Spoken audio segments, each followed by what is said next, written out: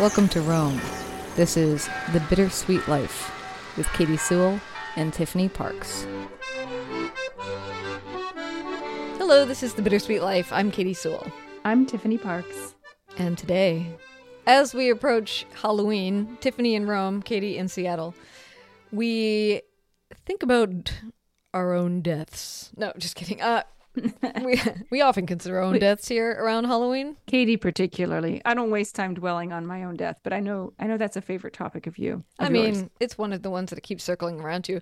But we were going to talk about the concept of the three deaths, very well illustrated by a writer named David Eagleman in a book called Some, 40 Tales from the Afterlives. And you brought this up, and I said, oh, I read about this in a book. Should I just read the first paragraph about what the three deaths are? It's a very short paragraph. Sure. Okay. This is from a small, very short story that he writes called Metamorphosis. There are three deaths. The first is when the body ceases to function. The second is when the body is consigned to the grave. The third is that moment sometime in the future when your name is spoken for the last time. So those are the three deaths. Yeah. It's very final, that image of your name being spoken for the last time. Yes, and no longer on earth are you recalled is sort of the implication. Mm-hmm. What was it about the three deaths that you wanted to discuss? Well, in Rome, in the churches, you often have the side chapels down the side. Mm-hmm. And wealthy families will quote unquote adopt a chapel. It'll be their family chapel in whatever their neighborhood church, and they will pay to have it decorated, and their name will then become a part of the name of that chapel. The Carafa Chapel, the Contarelli Chapel, the Chigi Chapel. I mean, there's so many famous chapels just in Rome, and of course all over Italy.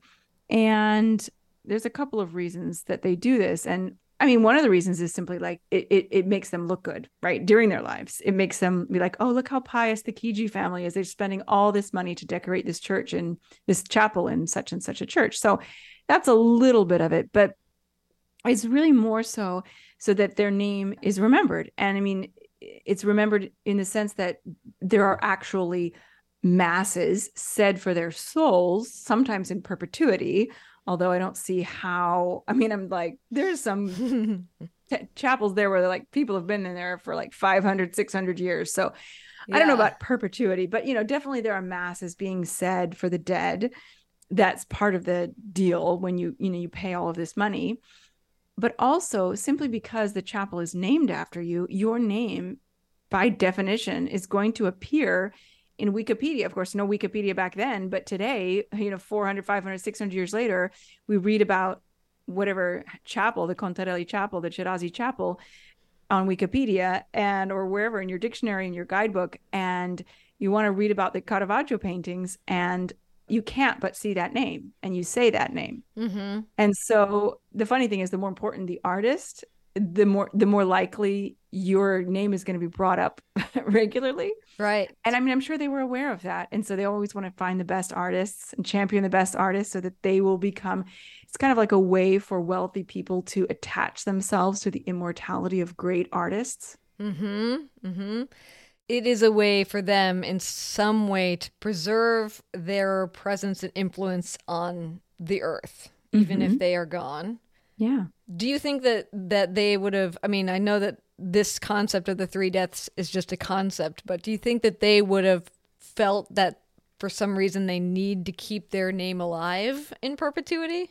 I mean, I don't think there's a need for it. I think it was just, an ego thing, really. I mean, from this family, I want my family name to, I mean, it's the same reason people scrawl their name onto the side of the Colosseum, which they shouldn't do, but, or anywhere on the side of on the subway, or write something in a bathroom stall. People have a tendency to want to put their names on things. From tiny to huge, we want to be remembered in some way. And if, that's one of many ways to be remembered. Yeah. A way to be seen, so to speak, acknowledged, leave a piece of yourself behind. I mean, I guess you see that a lot in Rome with the people leaving the locks with their initials And even though, I mean, we did that in season 1, and even though the officials come through and they cut all the locks off, as you're leaving Rome as a tourist, you think, I left my name in Rome. My name's going to be connected to that bridge for the rest of time because they won't be able to get it off. I threw the key into the Tiber River, but not so much true, but the intention is still there. Yeah. And I mean, you never know. You never even if you're spending the equivalent of, hundreds of thousands of dollars for this privilege, you don't know. Is the church going to be devastated? Is it going to be sacked by, a rival tribe? You don't know. So, but it's a pretty good chance. And sometimes, and I was just at the Carafa Chapel in Santa Maria sopra Minerva, which was painted by Filippino Lippi, by the Carafa family, specifically Oliviero Carafa. Now, this guy, he was like, there's no way anybody is going to be confused about who commissioned this chapel, because in the central painting, which is the Annunciation, you've got Mary, you've got the angel Gabriel, and you've got Cardinal Oliviero Carafa kneeling right next to them. Yeah. His portrait is in there, although, of course, wasn't actually there at the event. But not only that, his name is Oliviero Carafa. Oliviero is the male version of the word Oliviera, which is like an olive tree, right? Mm-hmm. So there's an olive branch in the painting behind him, and there's also a carafe. His last name Carafa means carafe. So like he's putting all these clues in there. He wants to be, he wants everyone to know this is my place. And there's also tombs often in these chapels. I mean, that's probably a kind of a practical bonus of paying for all of this money to have this chapel, that then you have somewhere to be buried. Right. But it's interesting. It made me think of this. Here's a question. Is there anybody in Rome or in history that you know of that would have had themselves painted as, like, say, he's the Jesus figure, but the Jesus figure happens to have the countenance of this particular patron? Yeah, all the time. I mean, it was not technically allowed, at least not in Caravaggio's time. In Caravaggio's time, there was this rule that you couldn't depict any saint as a known person. Right. Even if that person was like a priest, you couldn't have the features of a known person in the painting as a saint. And that's why you'll sometimes see these extra characters pop up that, are just kind of hanging around. Yes. Looking in. But yeah, but they broke these rules. And I know Cardinal Francesco del Monte, who was Caravaggio's greatest patron, his face has been immortalized in the face of Saint Francis of Assisi in The Ecstasy of Saint Francis by Caravaggio. So that's one example.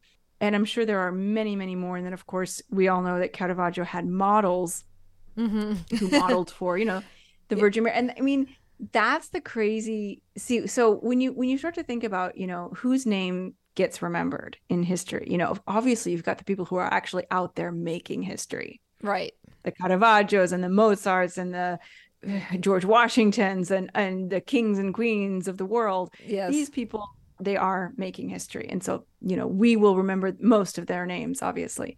Somebody will. Even if it's not commonly remembered, there'll be some obscure historian who knows the name of these random people. Mm-hmm. But then there are these like historically adjacent people, I feel. And those are like, the Carafa family. And I mean, of course, there was a pope in the family, so his family's going to be remembered nonetheless. But there are these other people who, I mean, I find myself talking about, and I'm like, isn't it bizarre that I'm sitting here in 2023 talking about Filide Melandroni, for example, who was a prostitute from Siena, brought to Rome by her mother when she was 14 years old to go to work and support her family because the family had fallen on hard times and there was no other way for them to make money.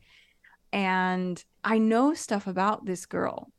She is so the type of person who should have been lost to history, Mm-hmm. but, I hate to say the word, but a nobody type person, just a person who's going to slip through the cracks and not be remembered. Maybe not even, especially if she doesn't have children, she's probably not even going to be remembered a year or two after her death. You know what I'm saying? Yeah. And yet And yet 400 plus years later, I'm talking about her. I know where she's from. I have some basic ideas of her life. I know what she looked like. I know some things about her personality. She even appears in my book. Yeah. I mean, and that is because Caravaggio used And, her as a model, and right? that's because, that's because she was one of Caravaggio's models. She was probably his favorite model. And she appears probably more often than any other one female model in his work. And you think about the decisions that someone makes in their life and how it changes not just their life, but their, their memory after their death. And like, where was she when she came into contact with Caravaggio? Was he a client? Was he someone she just, knew through friends? When did he ask her to model for him? Did she have to think about it? Was it an easy decision? Was she like, sure? Was she bored out of her mind while he was Was she bored painting out of her her? mind? Yeah. Or did she love it? Was she just a natural at it? And did she have any idea, that we would be sitting here 400 years after her death talking about her on a podcast? Well, It's just not on a podcast, certainly. well, but you know what I mean? Like, Yes. did she know her face would appear in countless art books? He painted her as the Virgin Mary. No, No? that's not the same one. No, Okay. that was Lena Antonietti. That was the one who he had a relationship with, Okay. who was another one of his favorite models, but Also a that was a few years prostitute later. or no? Yes, most likely, almost for sure, a prostitute. So both of them. it's interesting because I know that some of these prostitutes, from what you've told me at least, I think I know that they would have been recognized as who they were while they were kind of nobodies. They're not so much a nobody that people aren't like, what a beautiful Virgin Mary. Some people would know that, hey, that's that prostitute from whatever district or whatever. Was he, I mean, maybe you don't know, but was he using prostitutes as his model for Mary to be subversive, or was he just using people he knew? Do you have any idea? I mean, okay, first of all, this is kind of a multifaceted question. So first of all, I should say that both of these women, Filide Melandroni and Lena Antonietti, they were both courtesans, to be precise. They were not street prostitutes. They may have started out as street prostitutes, but they were both, particularly Filide, well-read and intelligent women. Whether or not they were educated, I don't know, but they were intelligent enough to be able to have intriguing conversations with the men that they, encountered socially and through their work. And so they were more highly valued because they could be a companion at a dinner. That is the reason why, yes, they would have been more likely to be recognized. We know for a fact that both of them actually had clients, especially Filide Melandroni, because one of her clients was a nobleman and he paid Caravaggio to paint her portrait for him, which that's a painting that doesn't exist anymore because it was destroyed in World War II. But so we know that they would have been recognized, not necessarily by everybody, but by some people, by some cardinals. The courtesans were, their clients were primarily men of the church, because they're the ones who are unmarried and who don't have anyone else to turn to, right? And have money to spend. Yeah. And have money to spend. I mean, and it's important to understand the social structure back in those days was very different. There were not a lot of single women. You were either a nun, or you were married, or you were a prostitute. I mean, there really was no other option for women. You didn't have like, oh, this is my girlfriend. It wasn't like that. It was, if you were an unmarried man and you needed your so-called needs met, there were not a lot of options outside of prostitution. That's just how it was. So no judgment there. But so that's the one thing. The second thing is, did he do it to be subversive? I mean, I kind of think, yeah, probably. And also probably because it was just okay, here's the other thing. Who else is he going to get to model for him? Well, the nuns, the married women? I mean, I don't know. I don't know. I mean, even Michelangelo couldn't get women to model for him. He used men. And then he just made their features female and put boobs on them. Which is evident sometimes, honestly. Yeah. Yeah. So, I mean, I think that with the exception of old women who were sort of beyond reproach because of their age, there was no young unmarried virgin who he was going to get to pose for him. Her parents would never have allowed it. Just as there would be no young or middle-aged married woman who would have modeled for him because her husband wouldn't have allowed it. So really, prostitutes are the only, the only available women. Yeah, but I mean, was like Raphael using prostitutes for his women? Well, I mean, his famous Fornarina was his mistress, who was a courtesan. I mean, like I said, when you have a mistress, it's like the women back in those days had so few options that if you were someone's mistress, it was almost like you were a courtesan by definition. Right. Even if you only were maybe with one man your whole life, but you were his courtesan, you were his kept woman. Right. Does that make sense? Yeah. Interesting. Well, should I layer on this concept of the 3 deaths? Yes. So now that we know that some of these people were able to keep their names alive in perpetuity, I like the dark way that this short story goes about that. Okay. So remember, the third death is that moment sometime in the future when your name is spoken for the last time. So this is his next imagining of what happens. So you wait in this lobby until the 3rd death. There are long tables with coffee, tea, and cookies. You can help yourself. There are people here from all around the world, and with a little effort, you can strike up convivial small talk. Just be aware that your conversation may be interrupted at any moment by the callers, who broadcast your new friend's name to indicate that there will never again be another remembrance of him by anyone on earth. Your friend slumps, face like a shattered and re-glued plate, saddened even though the callers tell him kindly that he's off to a better place. No one knows where that better place is or what it offers because no one exiting through that door has returned to tell us. Tragically, many people leave just as their loved ones arrive, since the loved ones were the only ones doing the remembering. We all wag our heads at that typical timing. So should I continue on? Because then it gets into the people who have made a name for themselves on the earth. Because they never get to go away, I guess. They're in purgatory forever, I guess. That's the idea. I mean, for example, think about Cleopatra. Is there ever going to be a time when nobody mentions Cleopatra? Or Julius Caesar? That's the idea. So if purgatory is like, I love the reversal of this because now it's like we all leave the earth hoping to be remembered. And yet he's turning it on his head because he's saying, well, now they can't move on until they're forgotten. But let me read you this last little section. I won't read the part in the middle, but the last little section of the people who are remembered on the earth. I mainly want to read this because it reminds me very much of the prostitutes that you were just talking about, and you recalling them all these years later. Okay. Not everyone is sad when the callers enter the room and shout out the next list of names. On the contrary, some people beg and plead, prostrating themselves at the callers' feet. These are generally the folks who have been here a long time. Too long. Especially those who are remembered for unfair reasons. For example, take the farmer over there, who drowned in a small river 200 years ago. Now his farm is the site of a small college, and the tour guides each week tell his story. So he's stuck and he's miserable. The more his story is told, the more the details drift. He is utterly alienated from his name. It is no longer identical with him, but continues to bind. The cheerless woman across the way is praised as a saint, even though the roads in her heart were complicated. The gray-haired man at the vending machine was lionized as a war hero, then demonized as a warlord, and finally canonized as a necessary firebrand between 2 moments in history. He waits with an aching heart for his statues to fall.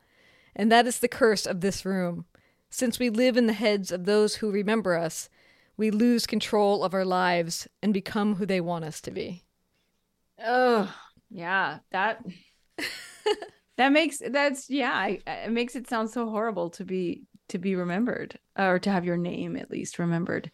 It's a lovely concept, isn't it, though? And it is sort of true. Like as the more the hundreds of years stack up, you know certain facts about this woman, but you don't really know, is that 100% how she would understand it herself? And we Of can't course. know. Because even if it was written down, like, I know that histories for women are suspect and rarely recorded in history, especially the further back you get. But even sometimes the things that are written down are like the truth that they want you to know, not the truth as they would understand themselves to be. Yeah. And I mean, there's so many times we have to know that there's so many times when people have been remembered for something they didn't do, whether it was a good thing or a bad thing. And I mean, how miserable is that? Like, how horrible would it be if you went to your grave and people thought you were, you know, a terrorist, and the truth was that you were trying to stop the terrorist, you know? Yeah. And how horrible to have your name constantly brought up and maligned when it wasn't true. I mean, you'd think, well, they're dead. People are dead, so it doesn't matter to them. And it probably doesn't. But there is a reason that people want to be remembered. Clearly, there's a reason people want, like, even that very first line that you read when they said, "When your name is spoken for the last time," like, oh, like that thought is, I guess, I don't know. I guess we want to be. I mean, then there's just the simple act of remembering people that you actually knew. Yes. You know, which is, it's a more authentic way to be remembered. But and I think it also is, I mean, yes, obviously the people who knew you, and that's the other thing, is like that people who know you carry, even as you and I are alive, people we know, even you carry different parts of me in your head than I remember. You remember certain things that I said or did that I don't necessarily remember I did, and vice versa. I mean, that's the other interesting thing. Like, when we're all actually alive and we know each other, we are carrying little pieces, like our own version of what story I would tell about Tiffany, say. You know, I carry my own version of you in my head, which is not necessarily, I get, the truth of who you are, I suppose, you know, but it's a snapshot of something I remember about you.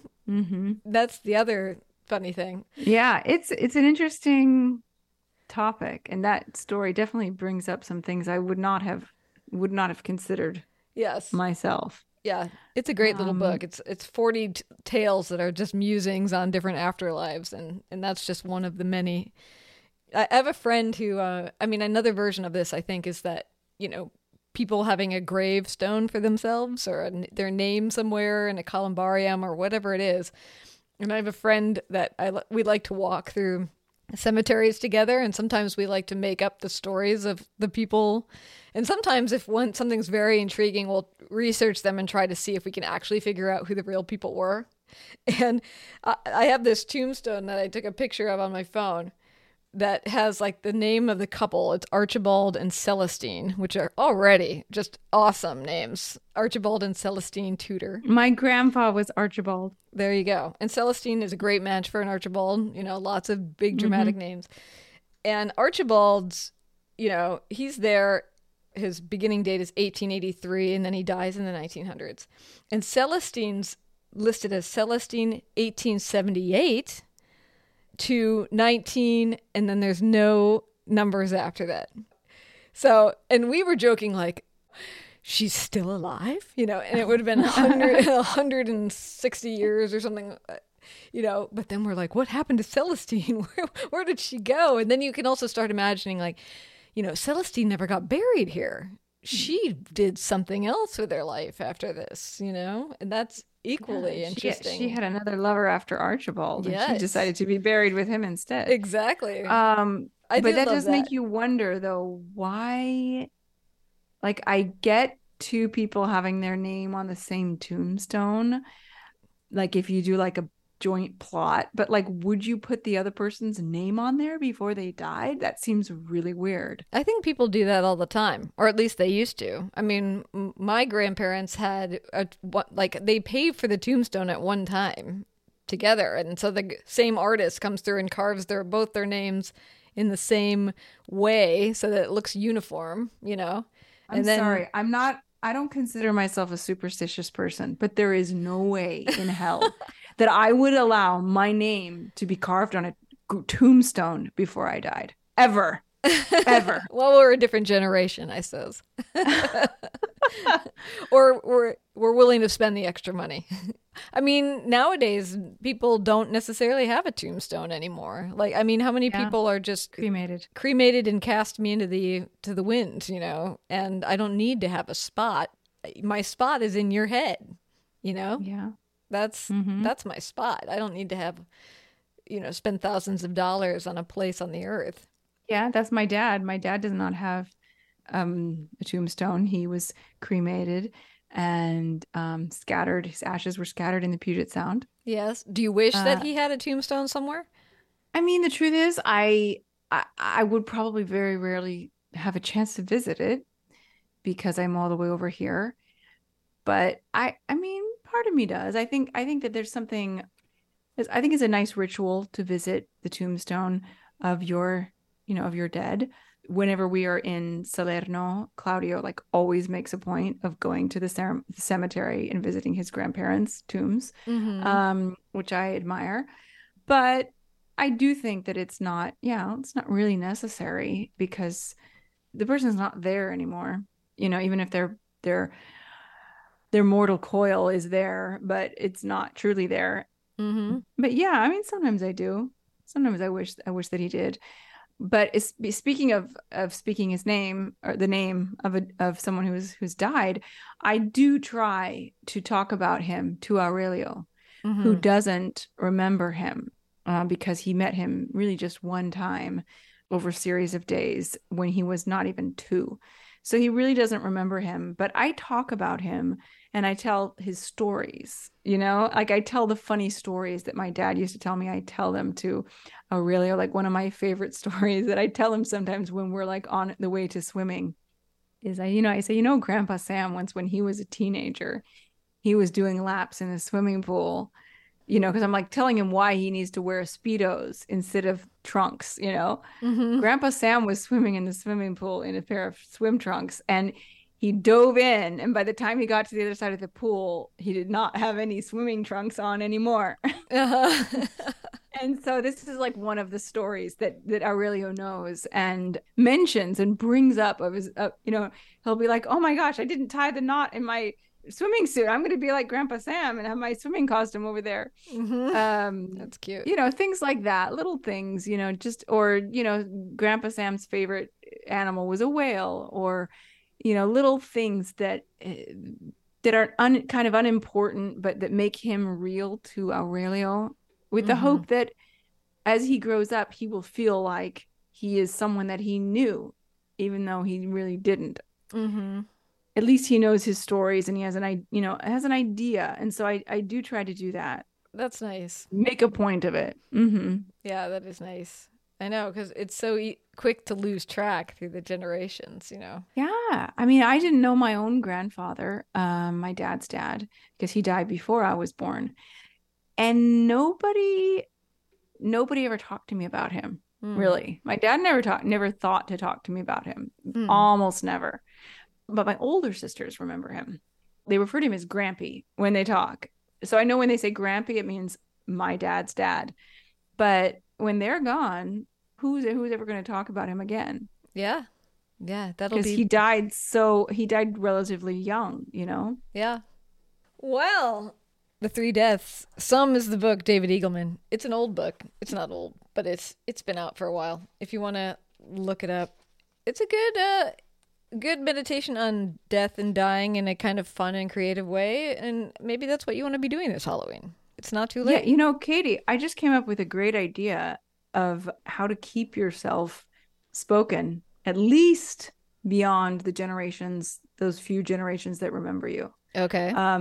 Well, because I have another grandparent, a great-great-grandmother, who I talk about, it's not like I'm talking about her all the time because she also died before I was born. But actually I think she was, if I'm not totally getting confused here, she would have been that Grampy that I just mentioned. Actually, she's just a great grandmother. She's his mother. Okay. So he died, in like the 70s. So you can imagine how old she was. But she left behind a couple of very interesting heirlooms. Nothing terribly valuable, but things that had really great stories behind them. Mm-hmm. I feel like I'd mention her and I talk about her because I have these objects in my home. Mm-hmm. And when Aurelio was a little older, I'll tell him the stories of these objects and where she got them and how she was unusual for this and for that reason. Mm-hmm.